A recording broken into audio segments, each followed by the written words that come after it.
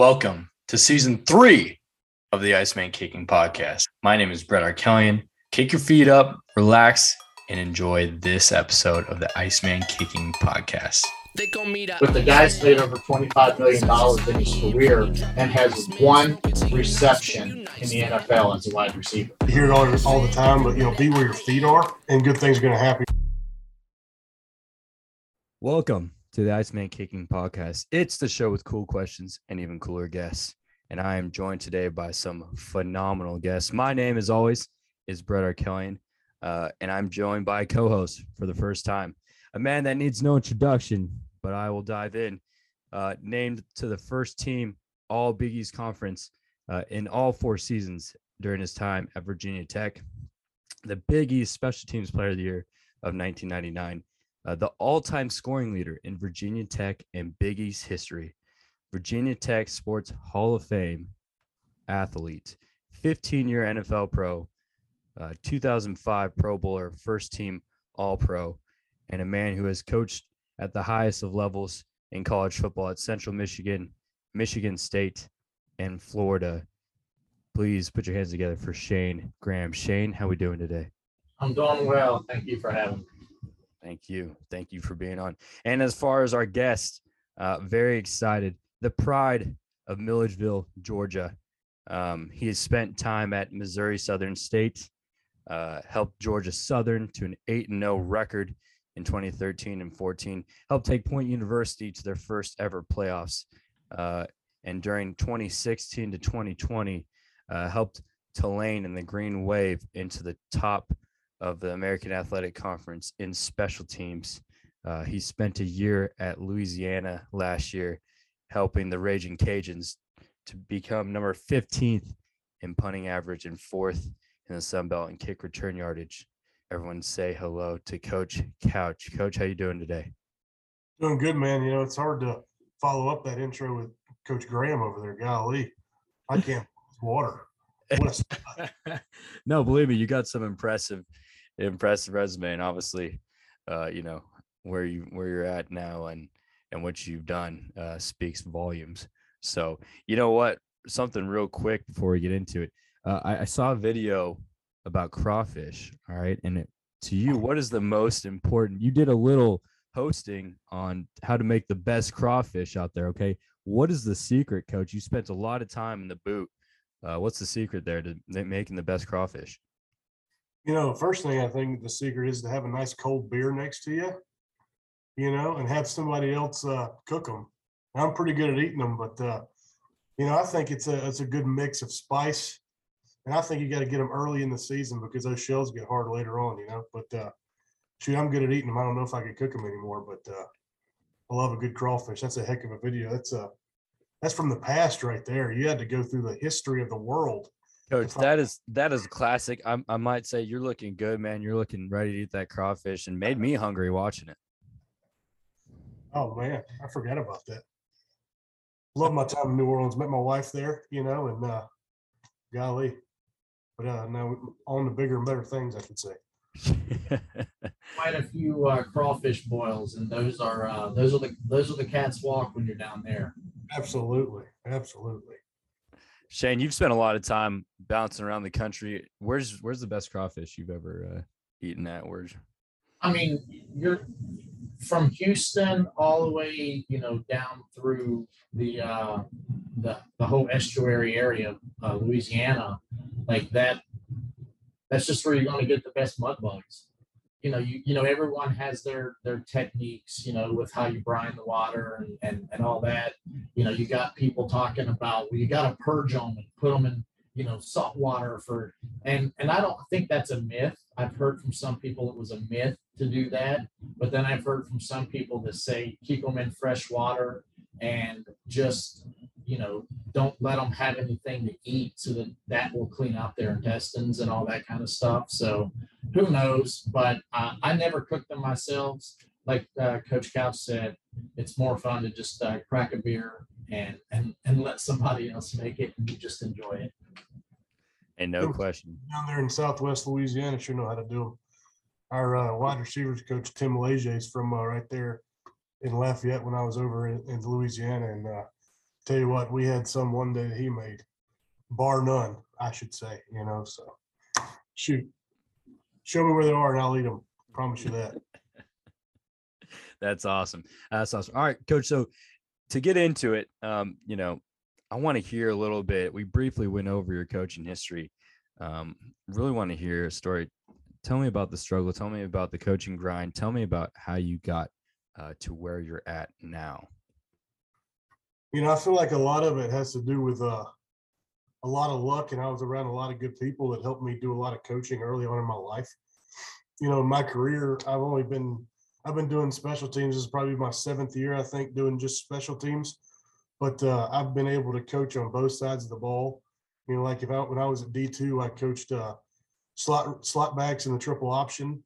I coached D-line linebackers. I kind of fancied myself a D-line or a defensive coach for a good part of my career. And I think the big thing is I just I probably took some jobs that I didn't need to take, but I thought it was good to get out there and, do it on your own and kind of develop your own coaching style as you go. It's definitely a grind, but I think, being in the bus leagues, being, NAI, I actually started coaching 2007 in junior college, GMC junior college. So I've been in, 15, 16-hour bus rides, Milledgeville, Georgia to Buffalo, New York. I coached NAI, D2, FCS, FBS, and now I'm blessed to be where I'm at now. But man, it was definitely a grind, but I think the big thing is just understand what you don't want to accomplish and don't be scared to take that first job and just realize, like, you hear it all the time, but, be where your feet are and good things are going to happen. A part of my career, I definitely was looking for the next thing. Like, I'm, in everybody's head, you got that confidence, like I'm better than this, I can do something more. But when I just finally just settled down and said, you know what, here I am, let's just keep working here. And then kind of fell into place for a little while. So I'm blessed to be around a lot of good coaches, let me do a lot of coaching, and had some confidence in my abilities, and it all kind of took off from there. So just be where your feet are, man. Love that. I love that advice. And, you kind of hit on it a little bit earlier. You wore different hats, right? Or you worked different position groups. Talk to me a little bit. I know recently, 16 through 20 at Tulane, you were the special teams analyst and did a lot of the recruiting, or the recruiting coordinator. What did that entail? How was that tough? And how was it fun? What was how did it help you? Yeah, Coach Willie Fritz was our head coach, and he was the special teams coordinator, of kind of the, of sorts. Like, he was the kind of the guy who kind of okayed everything we're doing. And he has a mind of special teams. He's always been a special teams guy. And the thing about working with a head coach that does special teams is a lot of times with other things they have to do, you get to put your own little stamp on what y'all are doing, just because their time commitments aren't always lining up with, developing a game plan all the time, and they really rely on you. So that's what kind of, when I started coaching special teams there, I thought I knew something, and then it's like, okay, you got to learn some more, because he just didn't have time to sit there, and he kind of just threw me in the fire a little bit, and I had to work through it. And I think that's when you kind of learn what you want to do, what your personality is when it comes to the kicking game. And then the recruiting side of it, we had a great recruiting office. And with mine, it was just trying to kind of be the boots on the ground in the office and making sure that we got everything lined up.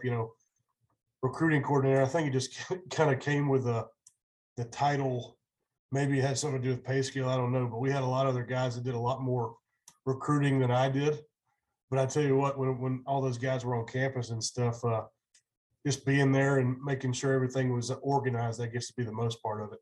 But it's it's tough, trying to be able to be there, and you always want, you're looking for that break to get you the job that you want. And I think early on there, I was like, okay, I need to do something more than this, and then kind of like, okay, well, I'm blessed that Coach Fritz has trusted me to develop all these game plans and do this stuff and get it communicated.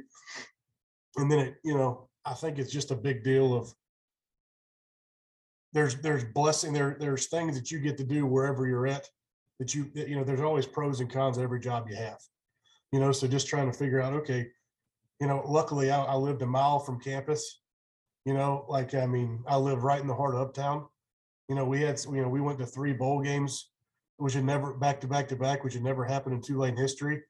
We had some success in the kicking game, which they had been kind of down on before we got there, so kind of long story short, it's just whatever role you got, man. Like I just tried to embrace as much as I could. Not saying I was always great at it, because you always feel like you can do something else, but like once you kind of embrace what you're doing and just it all kind of works out, kind of be where your feet are again. Absolutely. Absolutely. And you kind of hit also too, and I'm interested to hear your thoughts, and Shane too, what makes, when you get into recruiting, there's so many factors that are important.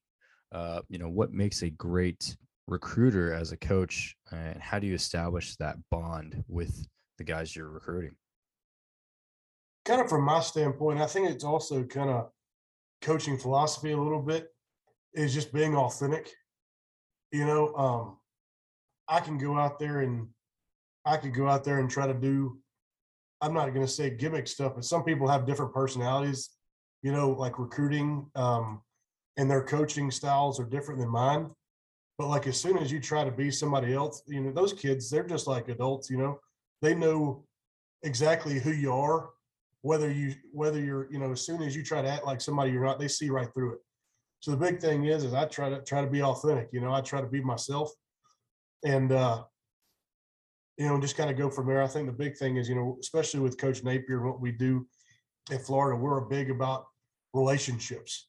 I think developing the relationship, and every time I talk to you, I don't want to talk to you about, okay, what's your top 5 right now? What are you looking for in school?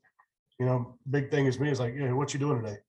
You playing hoops, you playing Call of Duty, you're getting on Fortnite, I'm a big, Red Dead Revolver guy for a little while. I play some video games, just whatever you can do to develop that relationship.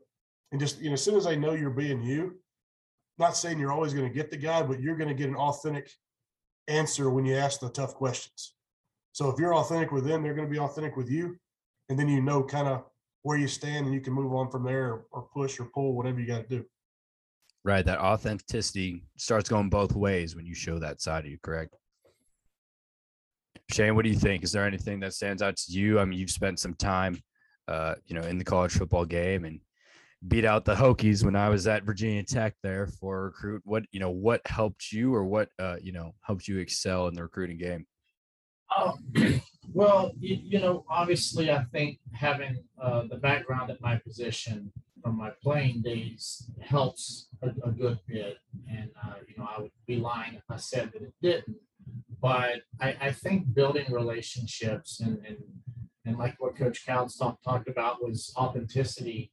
When you truly take an interest and you don't come across as a used car salesman,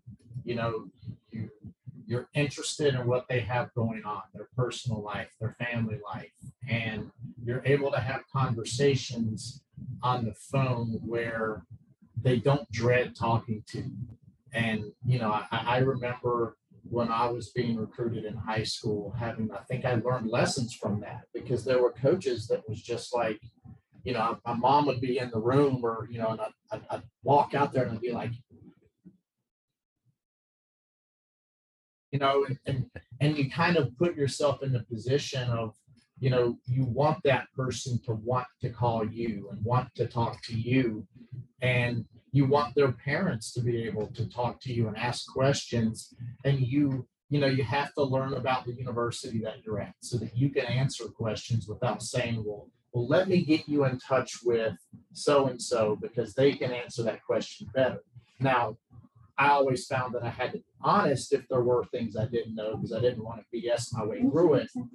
But, I feel like being yourself, being interested, and then actually having like an emotional connection with players, which it takes time. That doesn't happen, easily, because it takes time to actually build that type of relationship, even with the players that you have on your team.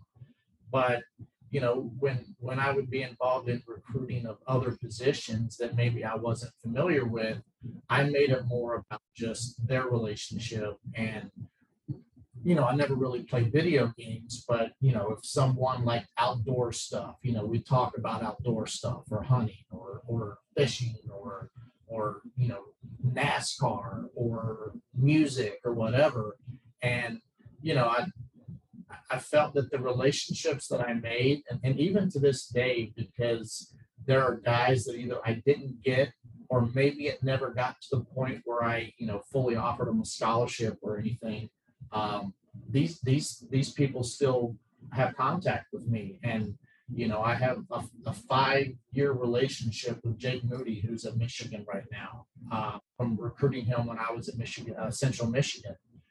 There's guys that I recruited when I was at Michigan State that I still have contact with, and still, we text each other back and forth, and comment on each other's social medias and things like that.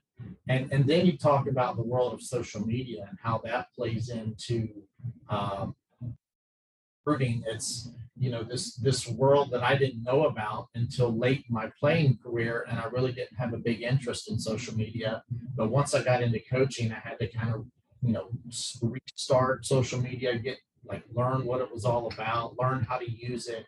And then it was like, what type of content can I put out that's not just fluffing the image of the school that you're at, but how do you make the players that you're recruiting see your content and appreciate your content if it involves a retweet with them or whatever, but put something that you feel like that they would be interested in onto your content. And then when you message with them, it's you don't have to be the used car salesman. You can just be interactive. You can be present, and just know that you're someone that they can feel like you're gonna get an honest answer from. And honesty is probably one of the bigger things. Like, I was never a fan of some of these schools that do these uncommittable offers. I feel like, because most of the position that I recruited were specialists, there's no such thing as an uncommittable offer with a specialist. You either get one or you don't. It's all the other positions that you hear about schools that have literally 400 offers on the table when they can only take 20 or 25 or whatever their numbers are that year. And I'm just not a fan of that. So been fortunate that because specialist has been kind of my niche, it's been like, well, I'm working on getting you one. I'm working on getting you one. I'm working on the head coach or whatever. And it's a process. So you don't have to worry about offering a kid and then all of a sudden saying, hey, by the way, we don't have it. We can't take your commitment. It's never really been an issue. So, having that has been good. But, I guess just, overall, it's really just a matter of, does that person feel like you could either be a friend or a father or a family member to them? And that's the way I've looked at it. And it's worked for me. I feel like I've typically done well in recruiting with the targets that I've had, and even ones that never fully got to that point, I've helped them get connected with other schools if they needed to have that connection, if it wasn't going to work out with my school. Absolutely. You sure beat us out, but having that connection, it's huge. Talk to me real quick, Coach Couch. I see this game changer coordinator, and I love the title, man. You guys come out of nowhere. It reminds me of Game Breaker. I don't know if you guys ever played back in the day when I was a kid. NCAA Game Breaker 98 on PlayStation 1. What is this all about, man? This is different. Yeah, so that's kind of Coach Napier's baby. When I got to Louisiana, game changers is what we call special teams. And the big thing is like, each game we want to have one game-changing play in the kicking game, whether it be, winning field goal, big time kickoff return, punt return, block punt, block field goal, what have you, some kind of game change, flip the field on punt, tackle inside the 20. So our big deal is, making a game-changing play. So, since we call special teams game changers, can't have a special teams coordinator. You got to have a game changers coordinator. And I'm not a big flashy kind of guy, but the head coach, it's his philosophy. So I'm all in, man. Because that's the mentality that he brings to our kicking game. So that's what we're going to do. We're going to work our tails off to make sure we make a game changing play, and we kind of go from there. Absolutely. I love it. I love it. And that, as you guys know, that buy-in from a head coach is so big. How do you guys make it special to players? I know at other schools, they might not even have really a special teams coordinator, and it shows on the field. But how do you guys make it special to your players so they know, like, hey, this is how we're going to gain advantage, get an upper hand? I'm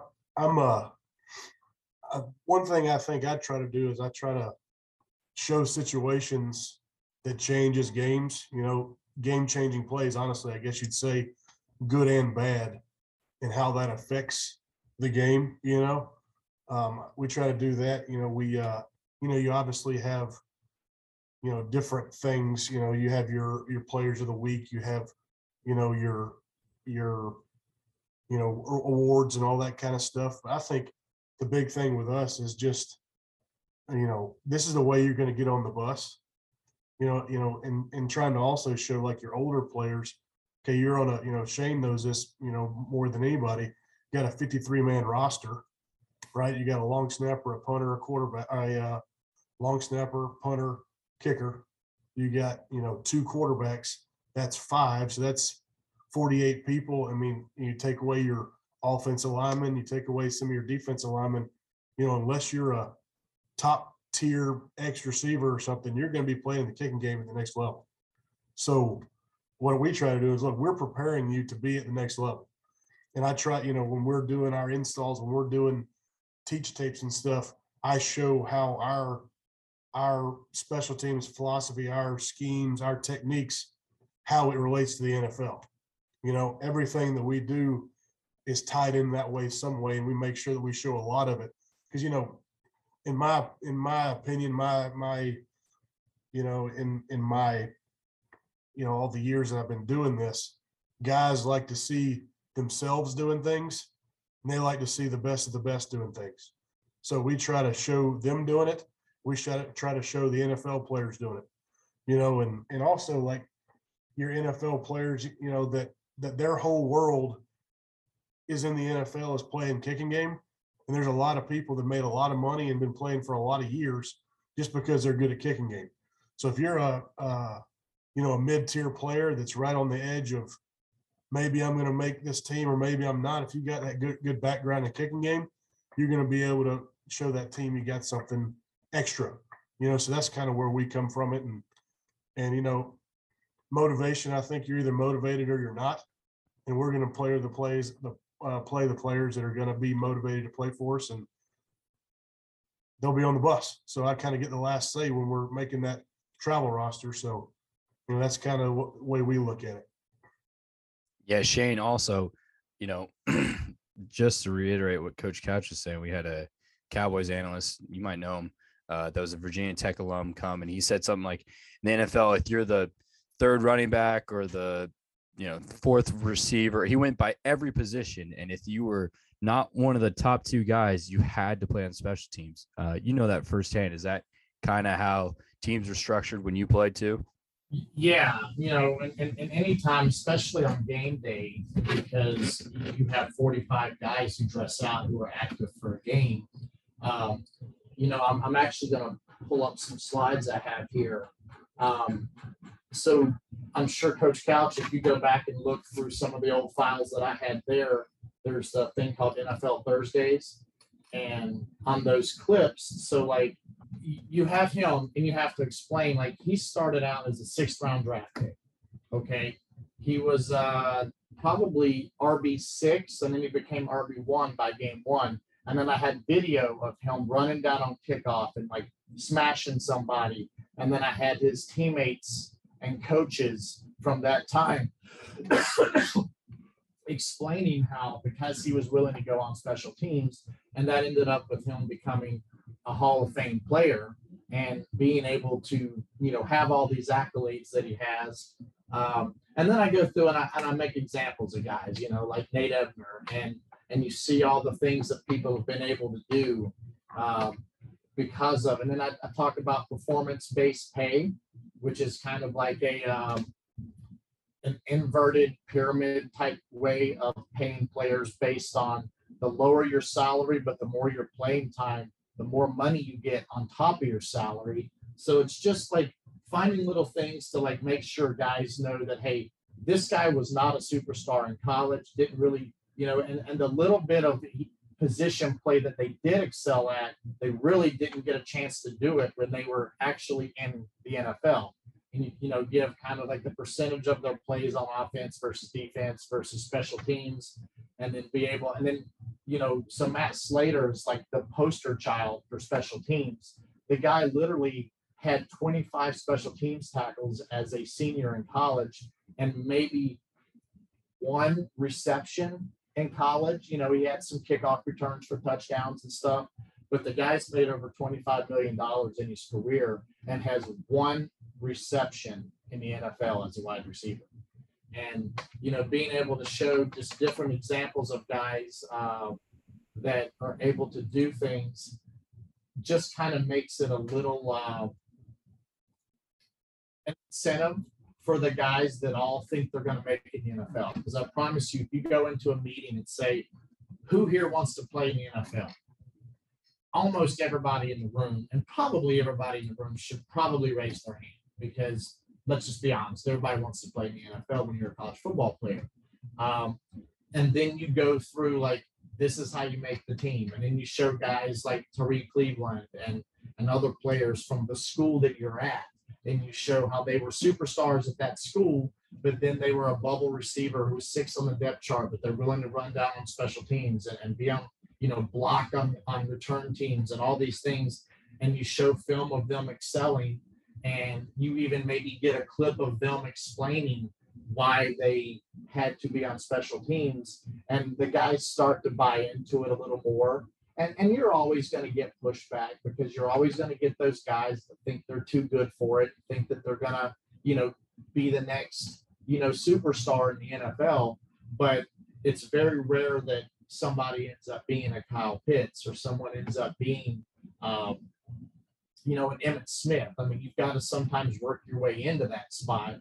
And, special teams is the way to get on the bus. And you just have to make sure the guys understand that and are constantly reminded of it, because, I can't tell you how many times you have to explain to someone that, hey, this player actually was redshirting or was not playing this year. They were on scout team, but because they gave so much effort during scout periods, they actually earned a spot on special teams, got on the field, and then because they were on the field, somebody got hurt, they go in and play safety or defensive back or linebacker or whatever. Then all of a sudden they're starting on that, and then their special teams role maybe in college becomes a little limited, because you probably try to save some of your better players. But you show how it works out for guys, and then you have to go through and show how teams like Alabama, teams that put their superstars on special teams, and how the teams with the most starters on special teams are actually the most successful teams. And when you're able to show them concrete proof of that, it's a slow process, but slowly but surely you get the guys you want and the guys that want to be on there on the field. And that's the challenge, is really being able to keep those guys going and wanting to be on special teams, so that they're not just going through the motion, they're actually wanting to learn and wanting to be a contributor. I think that 25 million, that stands out to a lot of kids too. That's freaking unbelievable. Coach Cash, we're kind of winding down here, but I want to get, organization is so important in special teams. Do you have a team focus or a unit focus when you go into camp? What have you used in the past? And then what's something that stands out to you that not a lot of people do organizationally that you think should be focused on more or done more as far as special teams go? Our mantra, is tedious repetition of the basics. So the big thing is, we have, if you watch us play, it might look like we're doing a bunch of stuff. At the end of the day, we teach all of our stuff in concepts. And when we get our concepts down, it's just the tedious repetitions of those basics, those concepts. And as it looks, as we go down it, the way that we practice and everything is all going to be the tedious repetition of those basic fundamentals we put in early. I'm a big proponent of teaching you how to do it before we add the scheme into it. So like, if you don't know how to take proper footwork, or you don't know what we're trying to accomplish here, I don't think it's ideal if we just go right into scheme.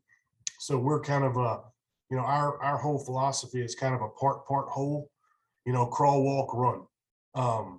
That's how we look at everything. So we're going to, walk it, we're going to talk it, we're going to, everything is from an individual standpoint.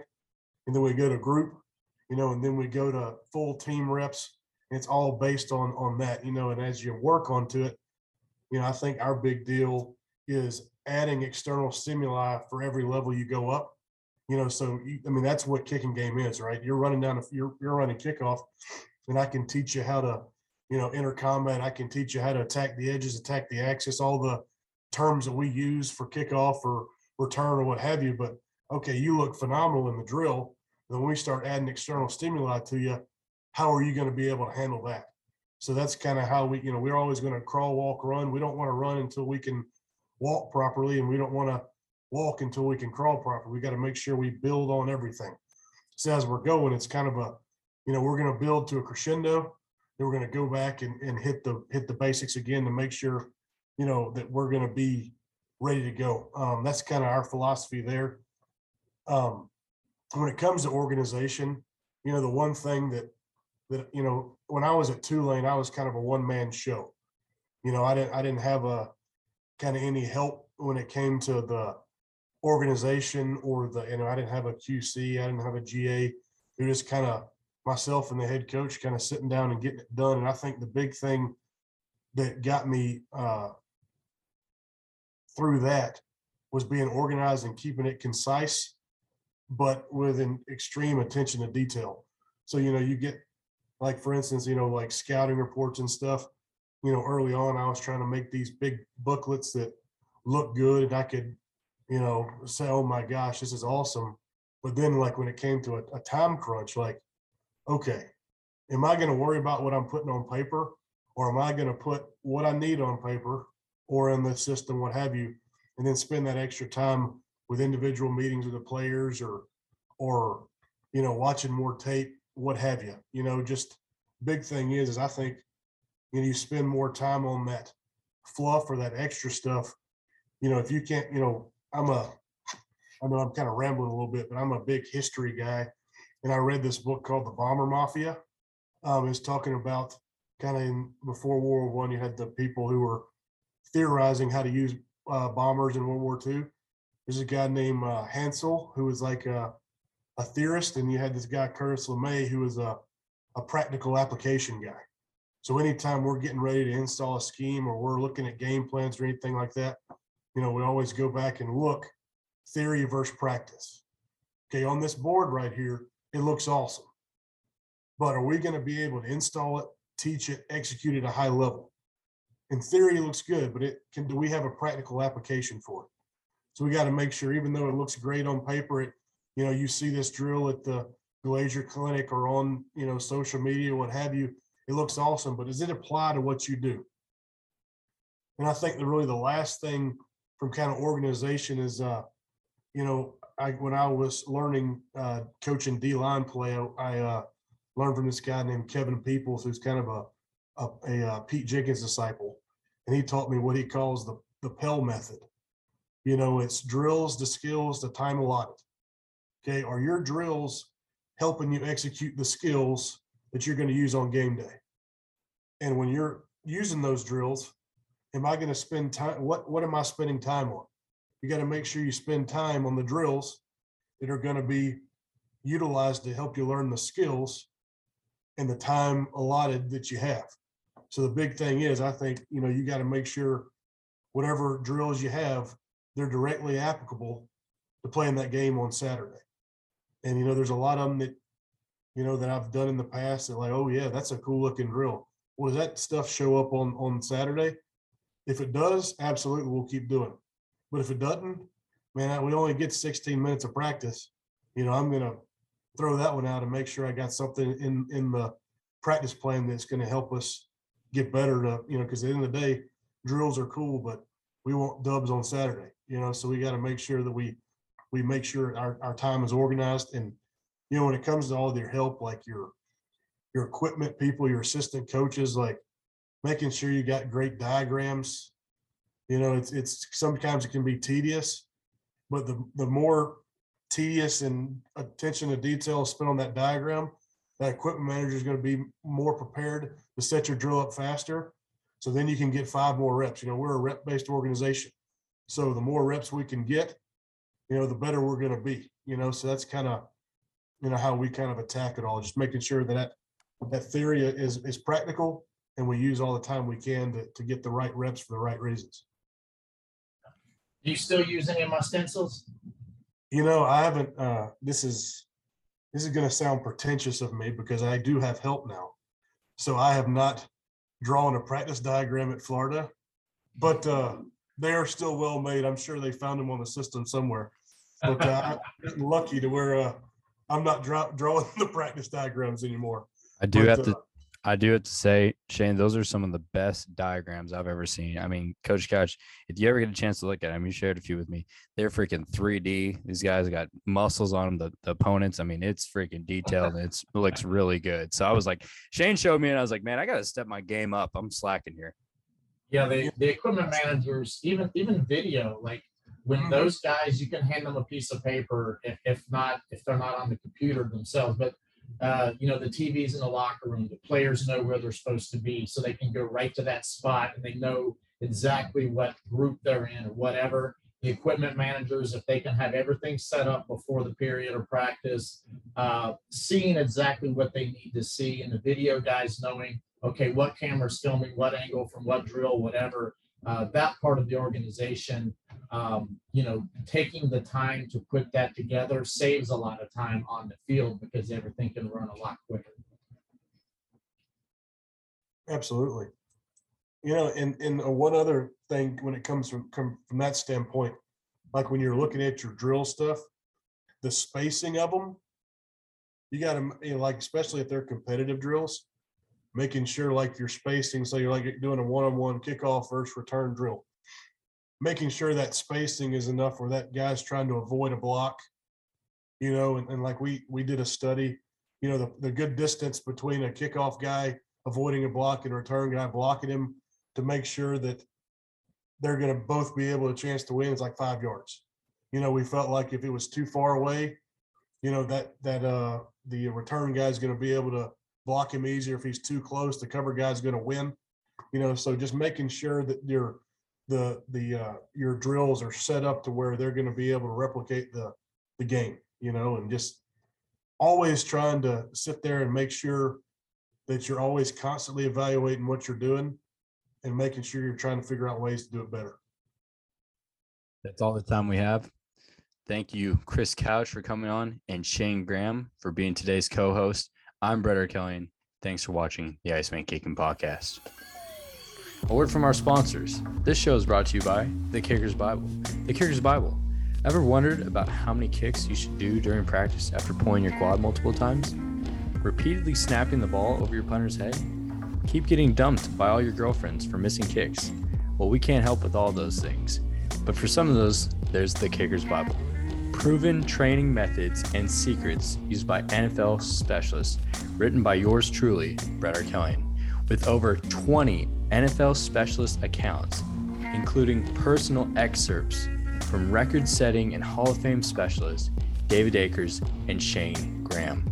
If you are interested in any of these fantastic tips and excerpts discussed in this episode, visit IcemanKicking.com or go to my Twitter bio, Iceman_kicking.